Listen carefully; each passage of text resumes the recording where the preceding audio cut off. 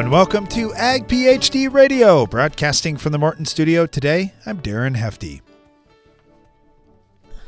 And I'm Brian Hefty. Didn't have my mic on there. So I love it.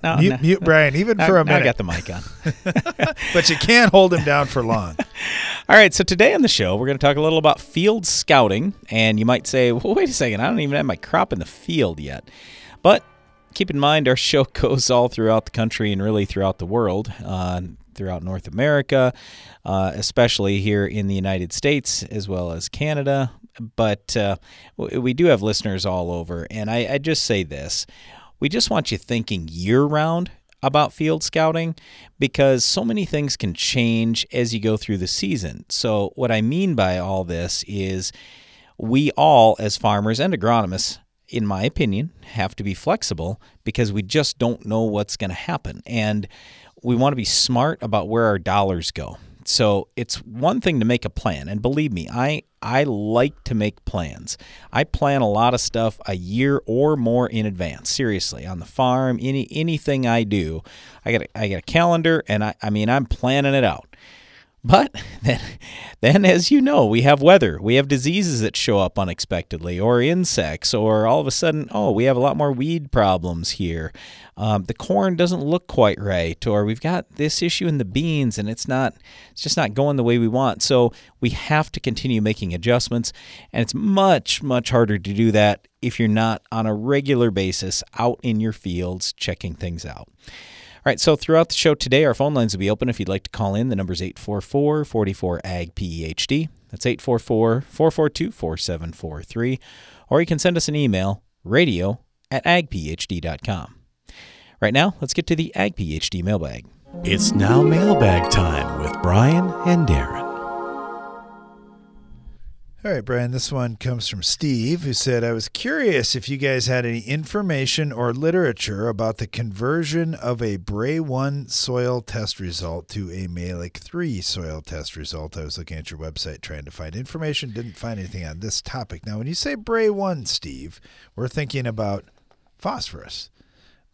When you're thinking about Mehlich, obviously you could be looking at Mehlich extraction of micronutrients and everything I know, else, but I'm sure what he's talking about is phosphorus level on the Mehlich test.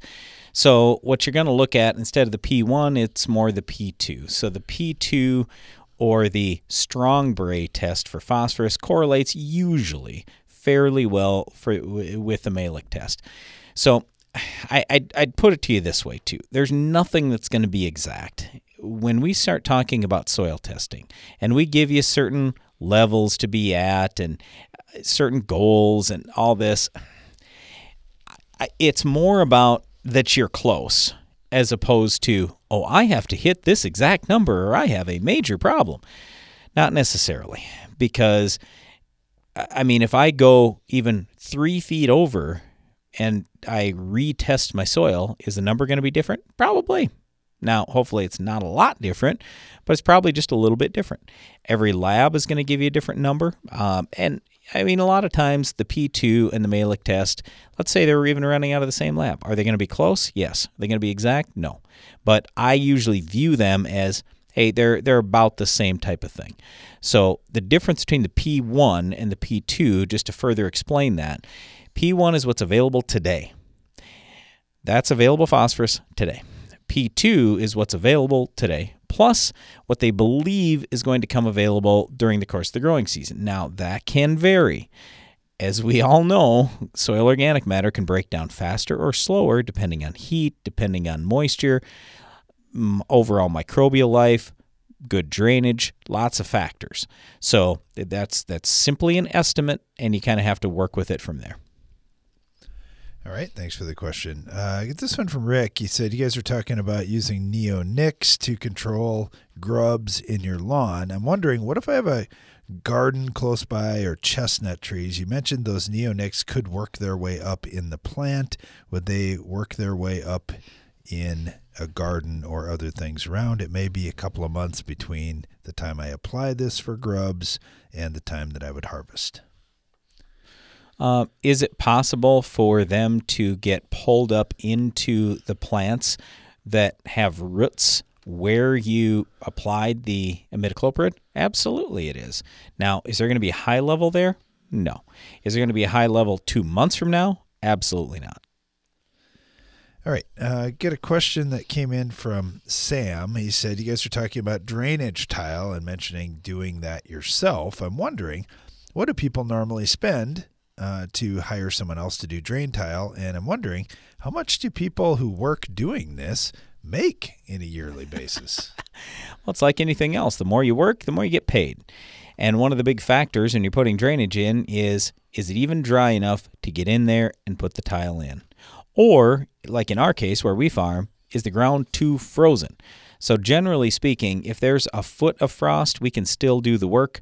But if there's more than a foot of frost, it's not going to happen. So generally, we're shut down sometime in early December, and then we are shut down all the way until usually mid to late April. So we have a lot of months where we can't work doing that job there. In terms of what the contractor is going, if somebody else does it, what are they going to charge you? That's going to vary a lot depending on the situation. So, for example, if you live right next door to a guy who owns a tile plow and he wants to tile some of his and just simply run right through your property so you would get some done at the same time, well, guess what? You're probably going to get a pretty cheap rate. Might be 50 cents a foot.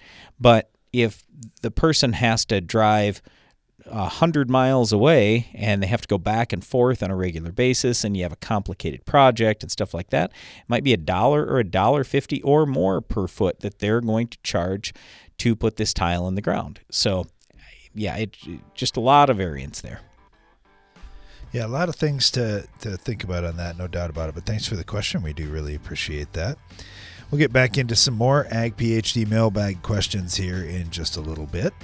But first, we want to have a discussion about field scouting. What are some of the things that you need to be watching out in your fields before planting, during planting, right after planting? Because we want to make sure we stay ahead of anything that's happening there so we can maximize our yield potential.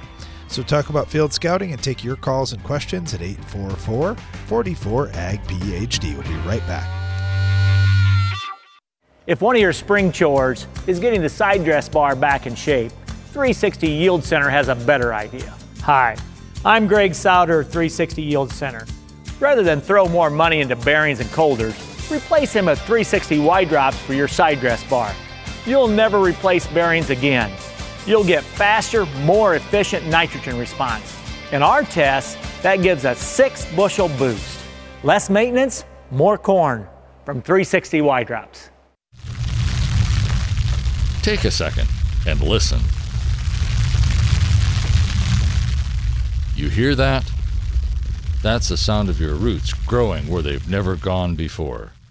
There are additional nutrients and water in your soil, hidden in tough-to-reach spaces. With Myco-Apply Endoprime, hyphae attached to the root hairs to reach small areas inaccessible to big roots, even some that are tied up in the soil. Applied in furrow at planting, Myco-Apply Endoprime uses four unique species of mycorrhizal fungi to go where roots can't. Unlock the potential of your corn crop with Myco-Apply Endoprime, and by nurturing your soil today, you're helping to ensure future harvest will be just as bountiful. For more information, talk to your local retailer or visit valent.com/endoprime. Always read and follow label instructions.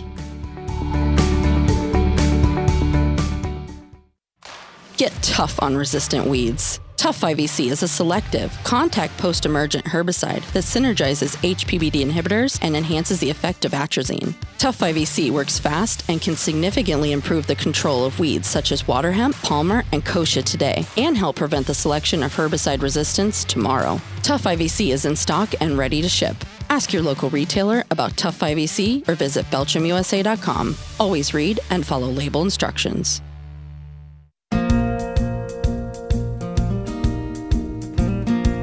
What a big topic today on Ag PhD Radio to tackle field scouting. But here we are, late April. There are already things to be watching out in fields. And as we get crops planted in the north and as crops start growing and getting some size to them further south, There's going to be some different things depending on where you're at. So we'll start with Harmon Wiltz here with DeKalb Asgrow to talk just a little bit about that. And in Minnesota right now, Harmon, are you saying you're scouting fields to see if they're too wet to plant or too cold to plant, or what are guys looking for out in fields right now? I think really a little bit of both. Like, when could we possibly get started? Be scouting some of them, low-lying areas, and also kind of keeping an eye on the temperature to say, hey, when projecting could we get started to go? And one of the keys is scouting, I think, to make sure that we're not in too early, but yet every hour of planting right now would be business critical. So knowing when the right time is there, I think, is key. We get a lot of questions about some of the different things going on, and I know one of the things that we've seen your company do on seed is increase the rate of insecticide. Are there certain bugs that we should be watching for around planting time and over the next couple of weeks here as guys are putting seed in the ground? I think that's one of the keys really is in the old days, you had things like wireworm, seed corn maggot, some of that kind of stuff, even cutworm is important. As we've been able to come with newer technologies and add more volume of seed treatments, some of those insects are a little less important. But I do think that you can have all the technologies in the world, but the best thing really is to be, scouting, plant that, put that seed in the ground, and then going back every week and scouting to see, hey, is there any activity on insects, disease? And the other most important thing really is that how is germination coming, and are those little seedlings actually making progress? And if they're making progress, we're in great shape. And if they're not making progress, then, what is plan B? What do we do next? So very important to be scouting. I think right, not only before should we be planting, but right behind the planter too. Is our planter depth the proper depth? Is the planter working? And then, hey, every week be in there for all the bugs and all the insects. And then, of course, is emergence doing well? And then, hey, next would be kind of focusing on, are there any weeds coming that we need to make sure we are taking care of early? Yeah, getting after those weeds early is a big deal for yield, and this year every bushel is worth so much. Last year, there are a lot of farmers that I talked to that wished they would have had access to SmartStax Pro a year earlier because they saw tons and tons of corn rootworm. Does that mean we're going to have more this year? And what should guys look for as they start using that new technology? Well, a couple things that we monitor a little bit is, what are the rootworm pressures? What is the beetle? Lots and lots of beetles last year. Obviously, number one priority for the SmartStax Pro is for those guys that are in continuous corn, because that's really where the western corn rootworm beetles and even some of the northerns were causing more troubles. And you tend to see, 4 years of corn or more is when you start to see a little more activity on the current traits that are out there. So really nice to have a new technology with RNA technology in it that's very deadly for those corn rootworms. I think the other thing for growers to kind of watch is, what are we going to do with these corn bean acres? The extended diapause in the north can be a problem. The western variant as well as we move further to the east. So really nice to have that tool of the SmartStax Pro in the toolbox for the next level of corn rootworm that's out there. How about on the soybean side? I know you've got the new XtendFlex soybeans out there in large quantity this year.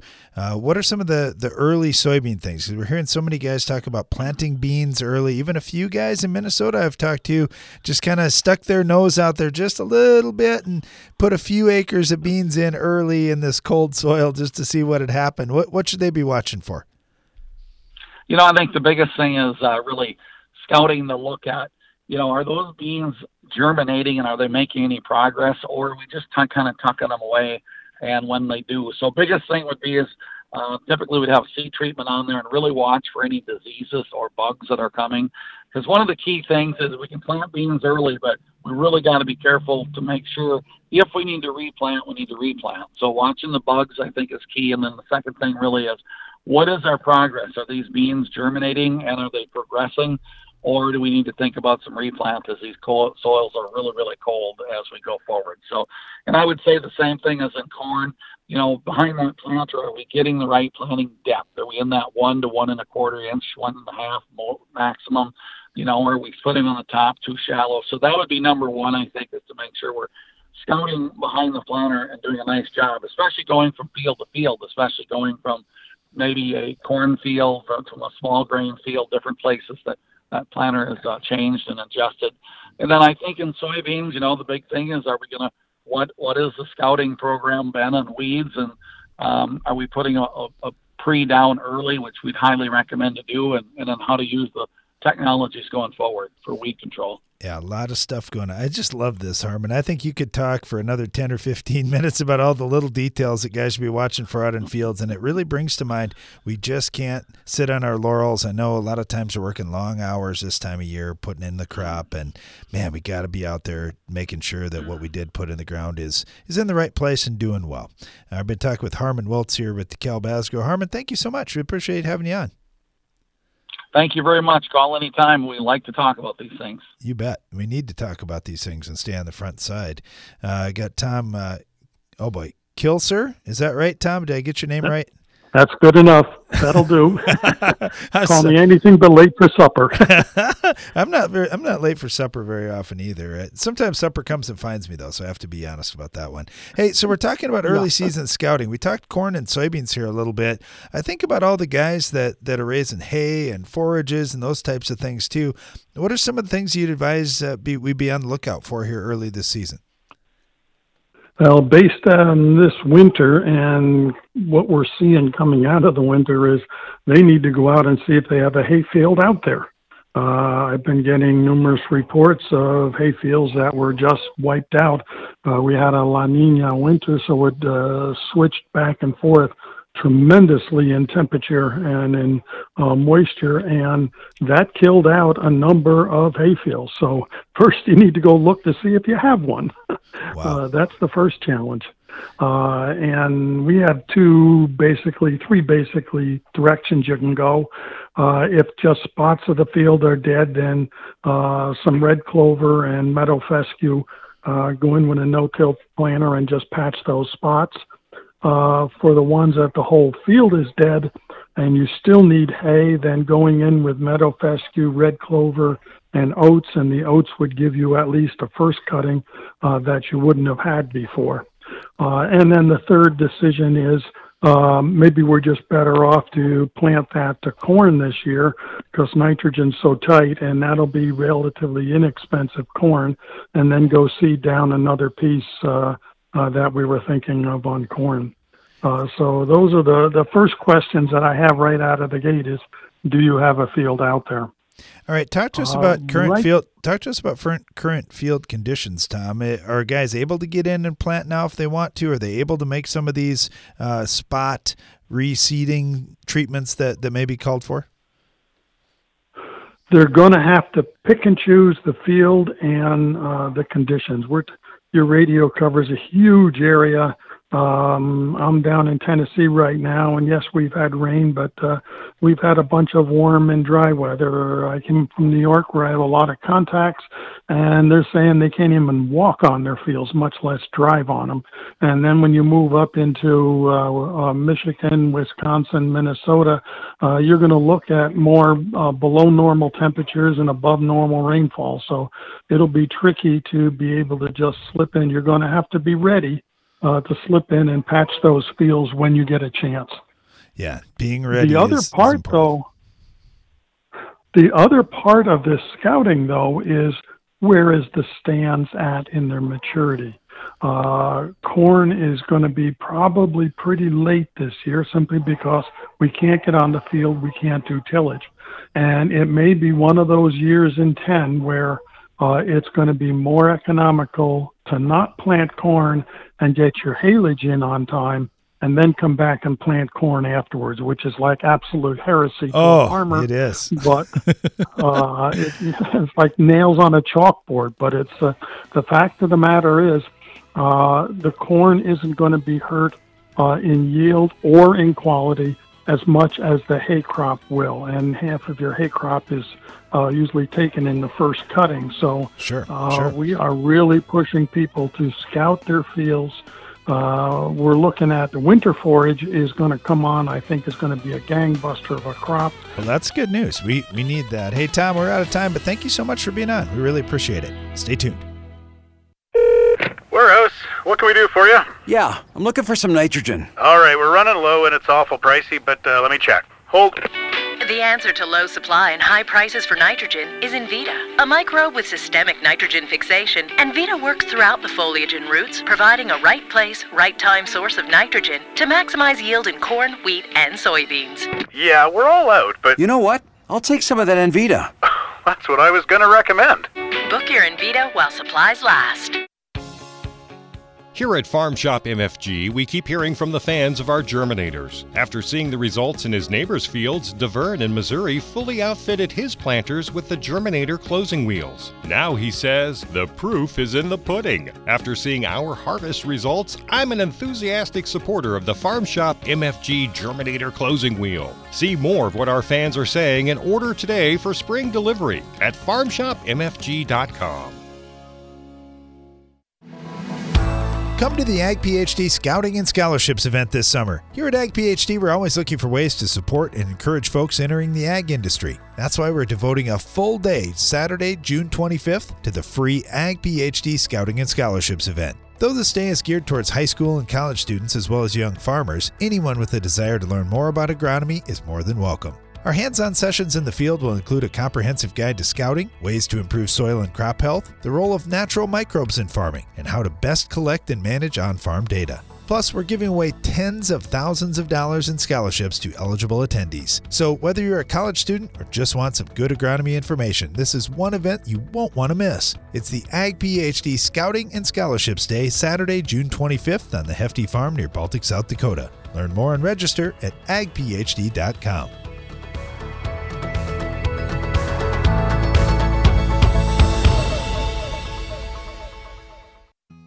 There are a lot of choices for closing systems in the market.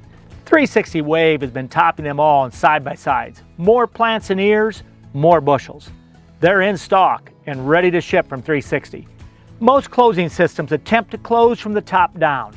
Wave closes from the bottom up, rolling moist soil over the seed, plus puts starter fertilizer in the sweet spot.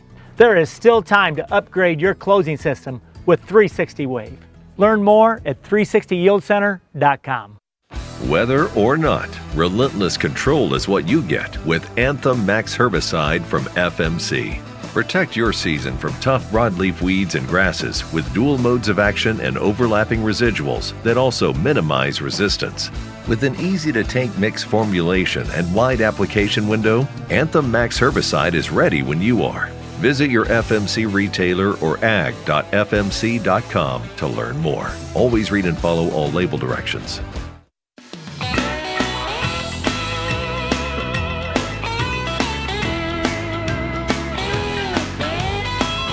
You're listening to Ag PhD Radio, broadcasting from the Morton studio. Today we're taking your calls and agronomic questions at 844-44-AG-PhD, or you can email us radio@agphd.com. We're talking about field scouting on today's program, and one guy that I know has already been out field scouting a bunch and for quite a while is our friend Rob Dedman down in Arkansas. Rob, how you doing? Hey guys, how are y'all today? Oh, pretty good. I figured you'd be way too busy to talk to us today, but I wanted to ask, what are you seeing out in fields right now, and what should guys in your area be looking for?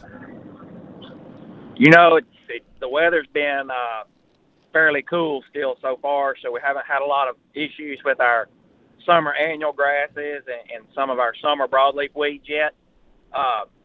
You know, we're getting this crop planted, getting our stands where we want them, and still battling a few winter weeds. You know, it was such a mild winter for us that even after burn downs where we didn't use a lot of heavy residuals and stuff because of tillage passes that might need to be made, things like that, we're getting some of the winter vegetation that's wanting to come back on us. Interesting. So you've got a lot of resistant weeds down there, but in terms of the winter annuals, are many of those resistant to Roundup? So, you know, the only one that is confirmed resistant to Roundup is the ryegrass, which is an absolute monster for us down here. You know, a lot of guys want to, we try to apply dual on the really bad fields in the metolachlor in the fall, but with last fall being as you know, hot and dry and mild as it was, that it just didn't have the longevity that it needed. You know, on Christmas Day, it was 85, and we just typically we've got cooler temperatures. We're getting rainfall and moisture to keep it activated. We didn't have any of that, and it broke down and let go on us. And so we're fighting ryegrass this year really hard. So what are you doing? Oh, I was just going to say, so what are you doing with it then? If the dual didn't work, it's Roundup resistant, now what? Well, not only is it Roundup resistant, but a lot of it is starting to become clethodim resistant. And so we're getting a double slap in the face, you know. What we're attempting to do is to use gramoxone when it's as small as possible. Yep. And kill it with gramoxone or paraquat. And which is, you know, if you catch it in time and you can get plenty of coverage, then you can do a pretty decent job on it. But if some of that gets by and it gets a little bigger, coverage becomes a really major issue. Right. And there's no way to get it completely controlled like you want to. Yeah, that's got to be frustrating. So you were starting to say there's something else. Is there another weed that you have problems with? Yeah, so the Poana is starting to show a little bit of signs of Roundup resistance. It's getting to where it's harder and harder to control with Roundup every year. All right, so changing gears, insects. I'm just curious, what do you have in your area for early season insects that you have to watch out for in all the different crops that you are scouting? I mean, what's kind of top of mind for you? Like, boy, if I see this bug, I know I got a real problem. Well, you know, really the only insect that I worry about this early is cutworms, you know, on the corn and on the soybeans both. Sometimes where we've got some residue, some leftover residue at and stuff, they'll pose a little problem. We have to watch them on the corn or the cotton also. But I really tell you that the biggest insect that I'm fighting right now is the blackbird. They are just absolutely tearing us up on this corn. So blackbirds are they pulling anything out of the ground as it's seeded, or when are they causing the problem?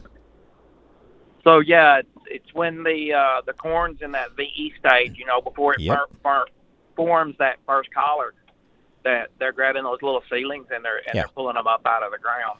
And typically they're breaking it off, you know, at the kernel. The kernel's not coming up with it, but it's just creating some thin spots and some issues along wood lines and ditches and stuff. Sounds like you have a lot of stuff to watch out for there. We've been talking with Rob Dedman. He is down in the state of Arkansas, consultant down there. Rob, thanks a lot for the time today. We want to wish you the best of luck down there. Hopefully things will warm up and crops will be growing a little bit faster real soon.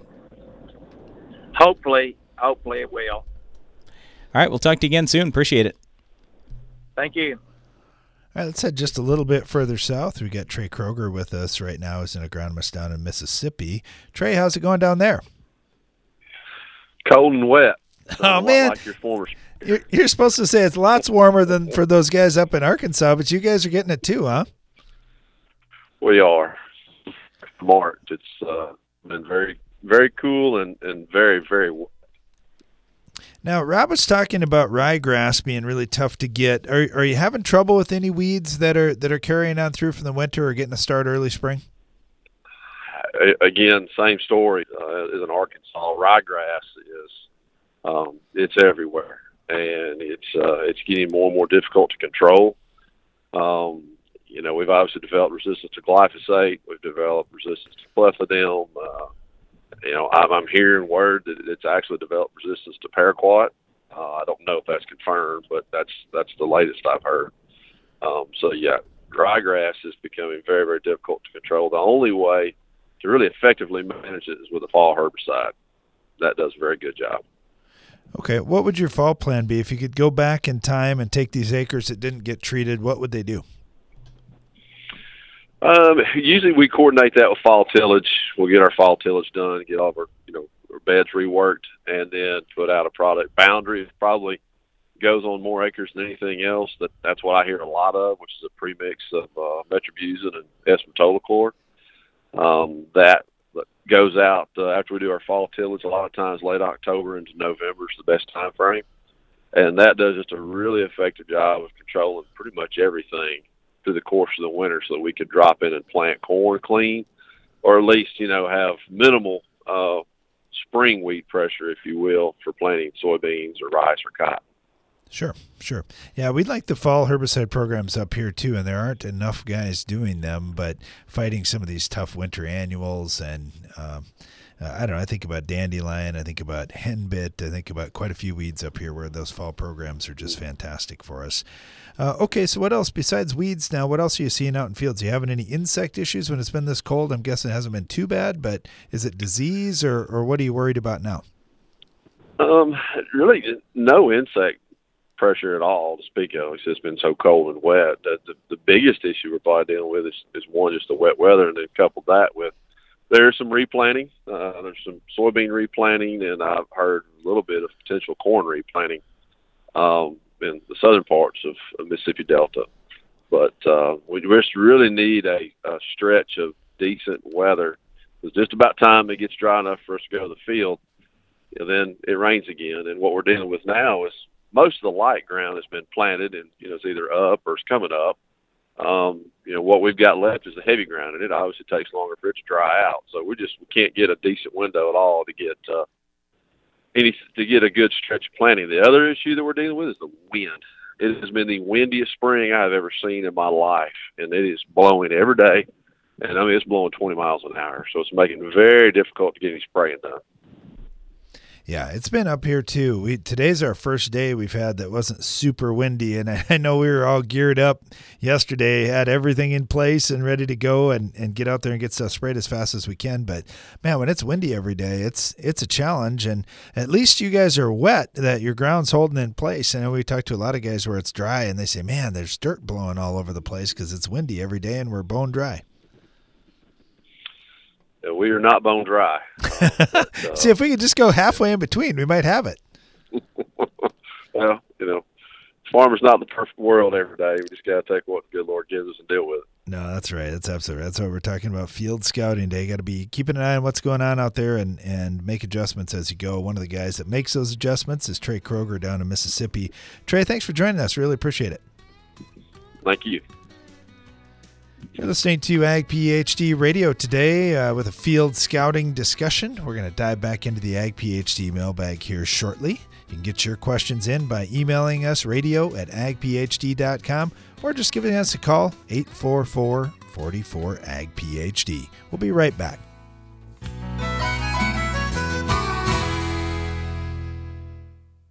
It's smart to make the right agronomic choices, and it's even smarter to get rewarded for them. With the Bayer Plus Rewards program, you earn cash back on seed, herbicides, and other eligible products. And it keeps getting smarter, because now you can earn an additional 10% bonus when you send your redemption check to your retailer. To learn more, contact your retailer today. Protect your yields and get the most from your land with Bayer Plus Rewards. Visit mybayerplus.com and see program terms and conditions for full details. The next generation of weed control in wheat, Wide AR Match herbicide. I'm sorry, is this a typo?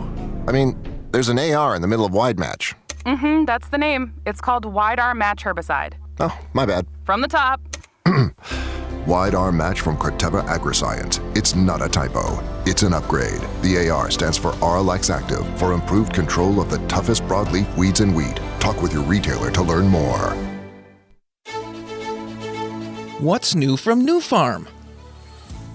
Leopard herbicide brings you exceptional planting flexibility for soybeans, field corn, and cotton.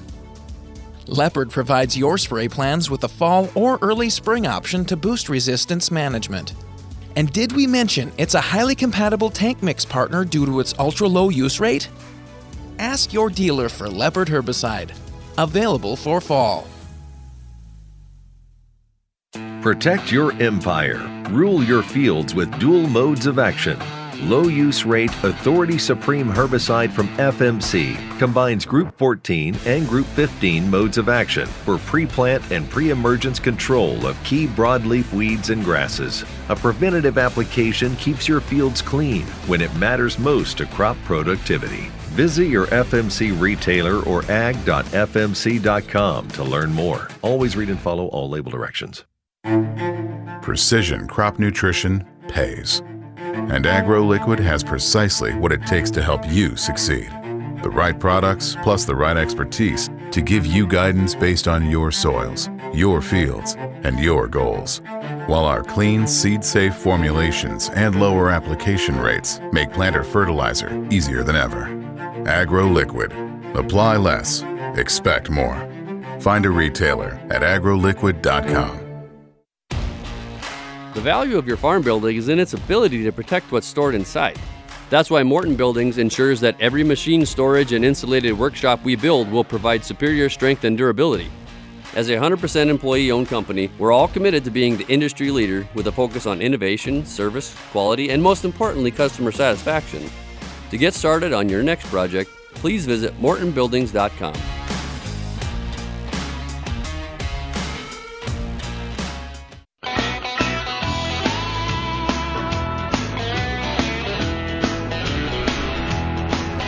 Welcome back to Ag PhD Radio. Brian Hefty here, along with my brother Darren.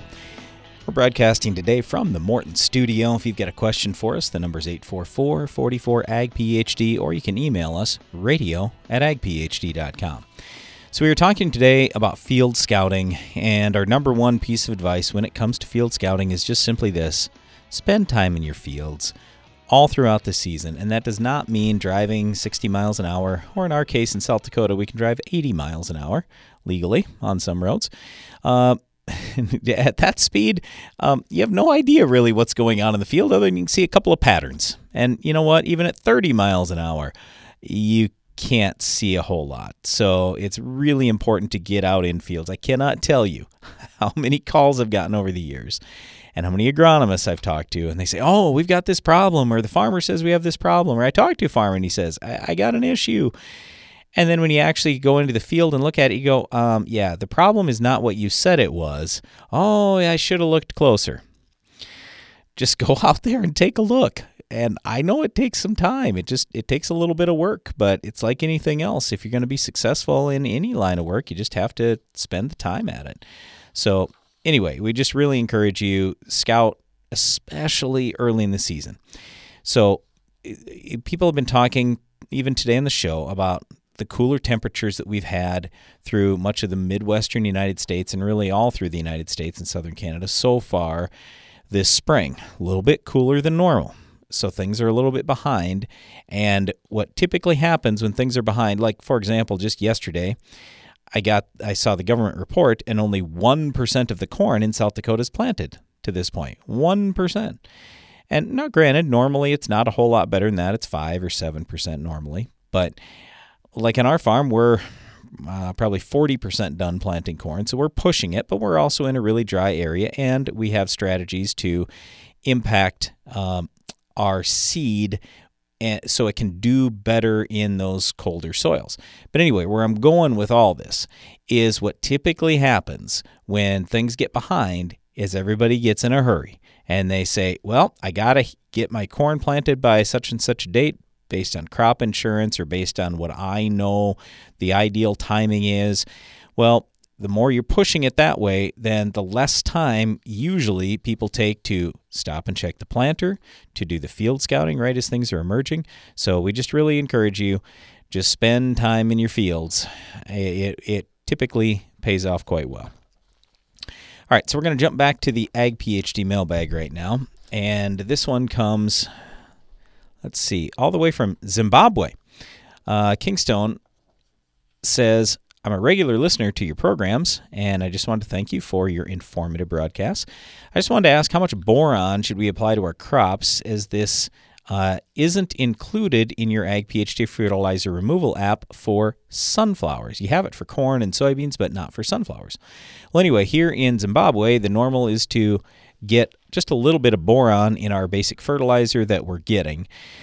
Usually what we're talking is about 0.1% boron in this blend. Anyway, my question is this enough?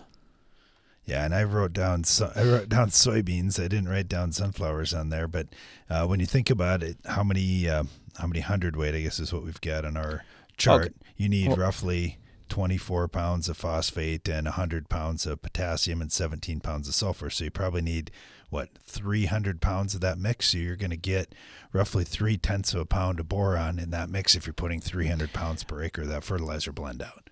Okay, well, anyway, he just says here, he continues on, he says, I know for a fact it's also determined by, how much you should apply for boron is also determined by your soil test results. But here in Zimbabwe, most of our small-scale farmers don't test their soils, and it's mostly sand.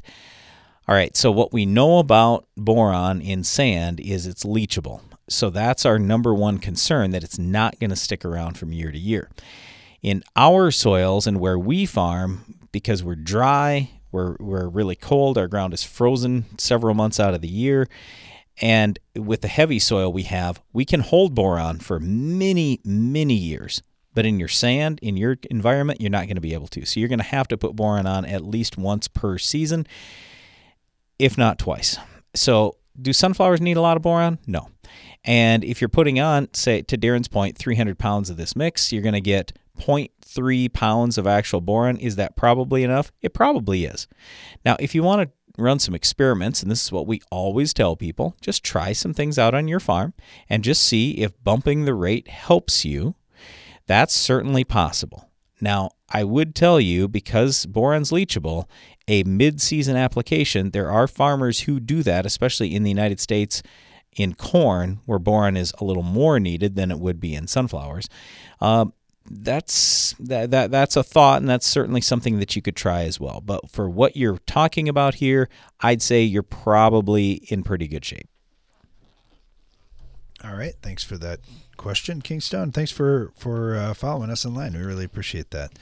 Get this one in from Scott. He said you guys are talking about crop residue breakdown. I think tillage can disrupt the microbial life cycle and the nutrient release that you guys are after with crop nutrient or crop residue breakdown. But I do think your strip till option is a good compromise, not to mention the erosion protection that residue is doing for us. Yeah, I agree with you. I think the strip till is a nice method where you're kind of in between those things versus heavy tillage. And I think we can still accomplish a lot of the positive things that tillage does without some of the negatives. So, yeah, it may not be for everybody or for every acre, but I agree with you, Scott. I think that's kind of a middle ground solution. Got this one in from Lee, and he said, I've got a manganese shortage on my soil tests. I'm curious, how important is manganese? And what is it actually going to do for me in my plant and so forth? And where is it going to fall on my priority list, getting manganese levels up for my crop? Well, it's probably going to fall pretty low on the priority list, but is it important? You bet it is. So, I mean, for me, I would like to see it improved, but here's the main question that I have, and I don't know that he says this or not in there, Darren, but what type of test did you run? If you're a regular listener to our show, we've been talking about this for the last several years, that our concern with manganese DTPA testing is the tests just don't show up. If you've got pH even over 6 and especially over 7, it's like there's no manganese that exists. So that's why we've gone to Mehlich 3 testing that appears to be more accurate in our opinion. So that's, generally speaking, the direction that we would tell you to go. If whatever test you're running says you're low on manganese, at least get a Mehlich 3 test and see, okay, am I actually low, or was it just that other test I had that said I was low? So that's really what I would be looking for. It's super important for a number of enzymes, and that's what we see a lot of times with these micronutrients. And one of the things that we saw with manganese, it's important for emergence. It helps in the nitrogen process, I believe, getting nitrogen into the plant. It helps with chlorophyll production. There's just a lot of things that manganese does. Yeah, I was just going to read you a list of a few things. So manganese is often called the element of life. Darren mentioned it's important for chlorophyll production. It's really important for lignin building. That basically means a stronger stalk and less lodging. Manganese is important for disease prevention, for pollen, for kernel weight.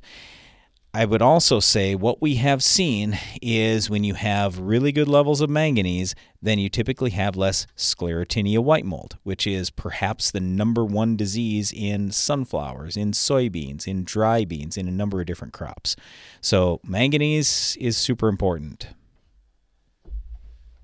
All right. Thanks for the question, Lee. Really appreciate that. I got this one in from Jay over in Illinois. He said, we've always been using crop oil with paraquat in our burn down, but our Syngenta rep says NIS might work even better for us. Normally we think of crop oil as the early season cold weather product to use.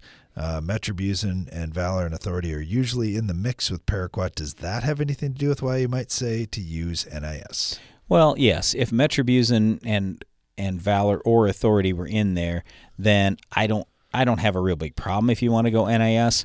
But if I'm just spraying straight Gramoxone, I'm putting crop oil with it. So we have not found that to be true. And we've seen millions of acres of Gramoxone sprayed over the years. So I don't know why they're saying that, but in our experience, at least in our region of the country, in South Dakota, we like crop oil with Gramoxone better than NIS. Thanks for the question, Jay. We'll be right back with more of your calls and questions after this. When you're up in your sprayer, remember to look ahead into the future. Because if you've made the smart decision to plant Enlist E3 soybeans, now's the time to protect them with Enlist herbicides. The superior tank mix flexibility easily allows multiple sites of action and keeps your weed control programs effective beyond just this season. Visit Enlist.com to see how a better weed control system can help fight resistance on your fields today and tomorrow. If you've ever wondered how the Farmall got its name, here's an abbreviated list of the jobs the Case IH Farmall can do. Baling, cutting hay, feeding, hauling, loading, pulling, raking, cleaning barn, mixing feed, fertilizing, mowing, chopping, seeding, clearing, irrigating, furrowing, cultivating, hitching, digging, emergency tow, harrowing, hoisting, leading parades, excavating, grading. Let's make it simple. This tractor does it all. So no matter what you're doing, Can Do comes in red. Farmall. Learn more at caseih.com/farmall. It's planting season. Race against the clock season. Mistakes can't happen season. And no one helps you face it all like John Deere. Putting technology in your hands that gets you in and out of the field faster. That makes your spacing and depth more accurate. And that gives you the confidence that this season will be your best season. See what you have to gain at johndeere.com/gain ground. Be sure to attend the 2022 Ag PhD Field Day. At this year's Ag PhD Field Day, we'll have way more equipment and equipment demonstrations than we've ever had before. We've got a lot of new technologies we'll put into our research plots on site, and we'll have great family entertainment, including a kids area, music, fantastic guest speakers, and free food and drinks all throughout the day. Please go to agphd.com to learn more, and don't forget to join us on Thursday, July 28th for the free Ag PhD Field Day. Heat, drought, wind, hail, northern corn leaf blight, gray leaf spot. If your corn is under stress, you are too. Get Veltima fungicide, swift activity, with fast payback, an expanded application window. Makes life simple, and it's the secure choice. With powerful residual for visibly healthier corn. Swift, simple, secure. Veltima fungicide. Call your BASF rep today. Always read and follow label directions. Veltima fungicide is not registered in all states. More farmers are discovering the power of the Germinator. Greg from Iowa says, "This year I was very impressed with the Germinator's performance in a variety of soils." More Germinator success stories at farmshopmfg.com. Boost your productivity and profitability with Soil Warrior from Environmental Tillage Systems. Improve fertilizer efficiency and your yield potential in just one strip till pass. Now that's ROI. Contact us today at soilwarrior.com.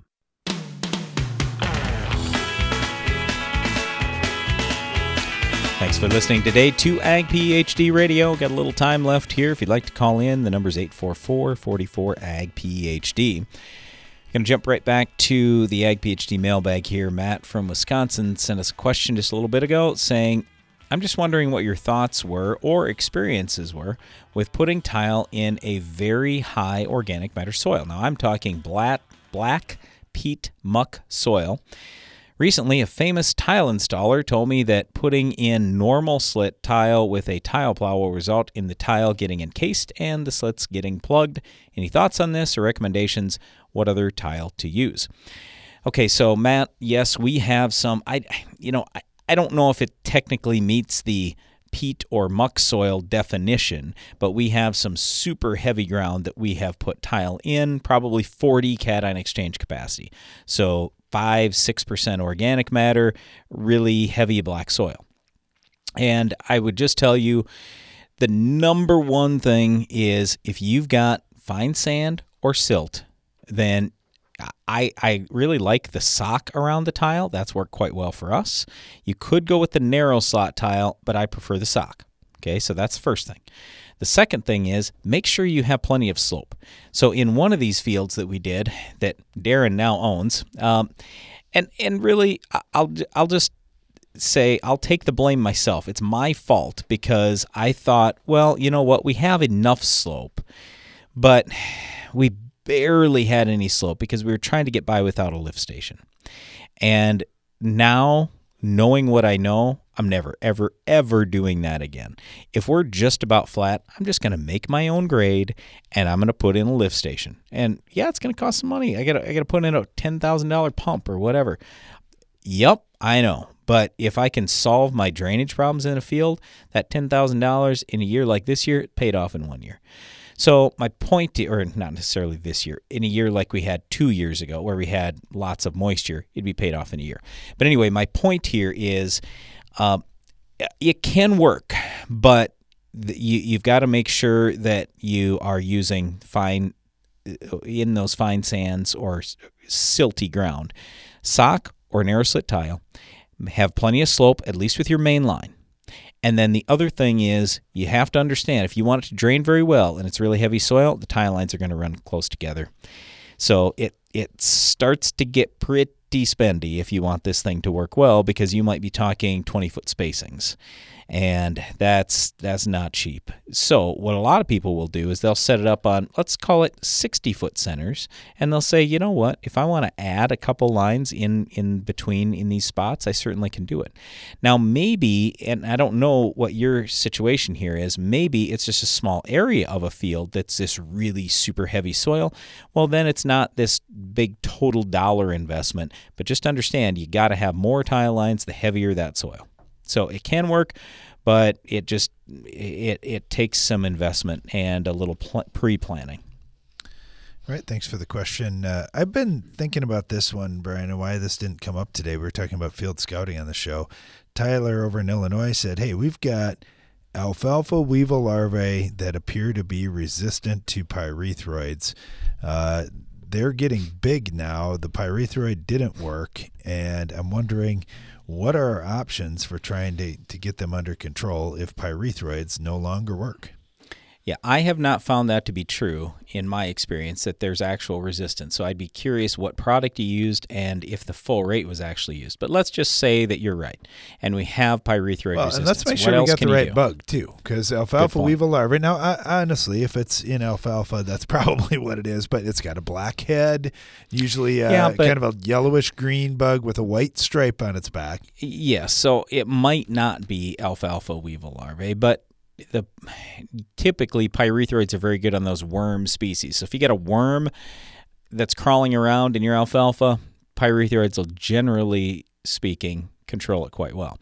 But anyway, I would say now that Lorsban is off the market, you can't get Lorsban anymore. I mean, technically, is it still labeled for certain situations? Yes, but you definitely cannot use it for alfalfa anymore. So now you're down to some other products. So Besiege is a pretty decent one. That's a 2 mode of action product. That's got a pyrethroid in it and another insecticide. There are a lot of people saying, oh, dimethoate's a great replacement for Lorsban. Well, there's a reason why Lorsban was selling unbelievable amounts, and dimethoate was only selling a little bit. Dimethoate's just a weaker version of the organophosphate that, well, it's an organophosphate, and it's just a little weaker on a lot of insects compared to Lorsban, in my opinion. I didn't think Lorsban was ever that great on alfalfa weevil larvae in the first place, but there are some people that like that. So anyway, could you use dimethoate? Yes. but you're probably not going to get fantastic control. Now, there are other products like Steward and Lanate, but they're just they cost more money. So that's why I just want to make sure that we actually have resistance here. If all it was is, well, we just didn't use the full rate, or we didn't get good coverage, or we did something wrong, I'd rather respray it with a pyrethroid because that costs $2 compared to some of these other options that might cost $6 or $10 or $14. Okay, here's the other thing, Brian, and you'll hear this a lot of times. Universities will say, well, why don't you just cut early? You can cut early, and then they won't harm this cutting anymore. But what I see is those larvae, what are they going to feed on? Okay, you cut, and you probably killed a few of them in the cutting process, but literally I'll see people trying to cut hay, and they just have their whole bed is just crawling with them. They don't have good regrowth out there. And if you don't get good regrowth, you may not hurt this cutting as much, but the next cutting really suffers. And then eventually you're going to have the weevil adults, which they're more difficult to control. I used to like old Furidan. That was great on them. Well, we don't have that anymore. Parathion was good. We don't have that anymore. So what are you going to use that's great on them? I really don't know for weevils. Weevils are tough, way tougher to kill than the worms, the alfalfa weevil larvae. So my point here is you're probably not going to get the weevils killed later on, which then means you're back to having weevil larvae again next spring. So I'm a big believer in let's just finish the thing. Let's fix the problem once and for all. So I would try to kill them rather than hoping that some miracle controls them. I know that insecticide will. All right, thanks for the question. Got this one in from Gabe, and he said, I had a field fresh graded last fall and then had one of Neil Kinsey's consultants come in, take some soil samples for me. He sent a recommendation of potash, ammonium sulfate, boron, and copper sulfate. So potash, AMS, boron, and copper sulfate. Well, my local ag retailer had a little mishap when spreading the micros, and the copper sulfate didn't come out as it should. There's a distinct line in the field where it came out, and there are some white veins on the corn where I believe there's no copper.